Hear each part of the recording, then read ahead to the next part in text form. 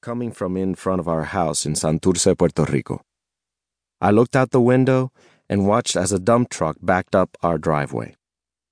Seconds later, its bed rose in the air and an avalanche of dirt, the color of terracotta tile, puked onto our driveway. I felt each clod hit me in the pit of my stomach.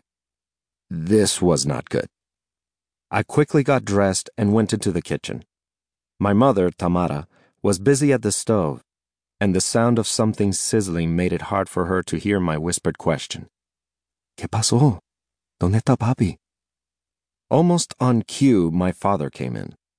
He tucked a paper into the pocket of his guayabera shirt and then nodded his head toward the door that led from the kitchen to the backyard. ¿Lo ves? He held his arm out to indicate our backyard, an expanse of scrub grass that ran downhill from the house. See, I said, wondering why he was asking me if I saw what was obvious. Without another word, he led me around the side of the house to the driveway. Again we stopped and he pointed. ¿Lo ves? I looked at the pile of dirt that rose above the level of our single-story home's roof. I felt my heart drop.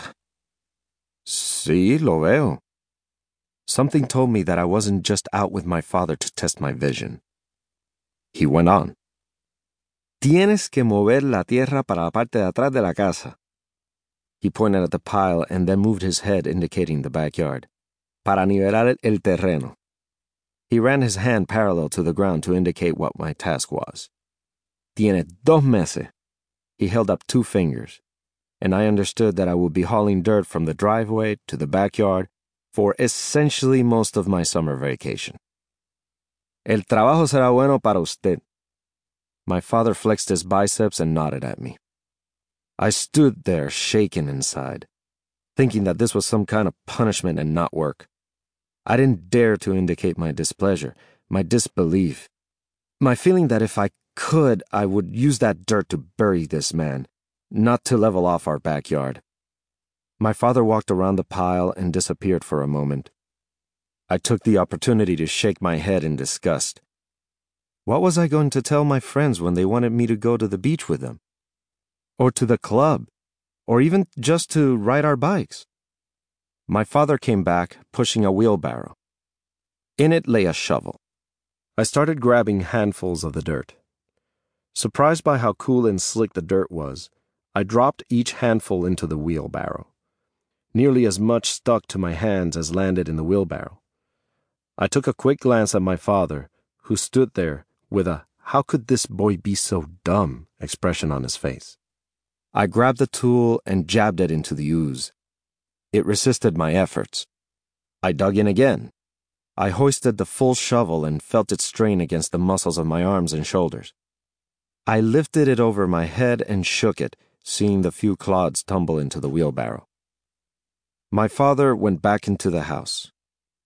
I shut my eyes and brought my hands to my face to press them against my eyes and shut out the frustration and anger welling inside me. I'd show him.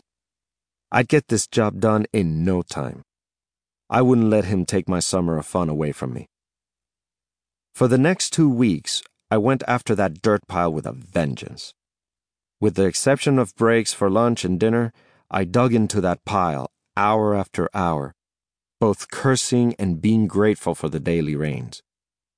The rain washed away some of the dirt in a red bloodstream down our driveway. After the rain, the sun baked that pile into a hardened mass, a kind of upside-down clay pot that I had to hammer at.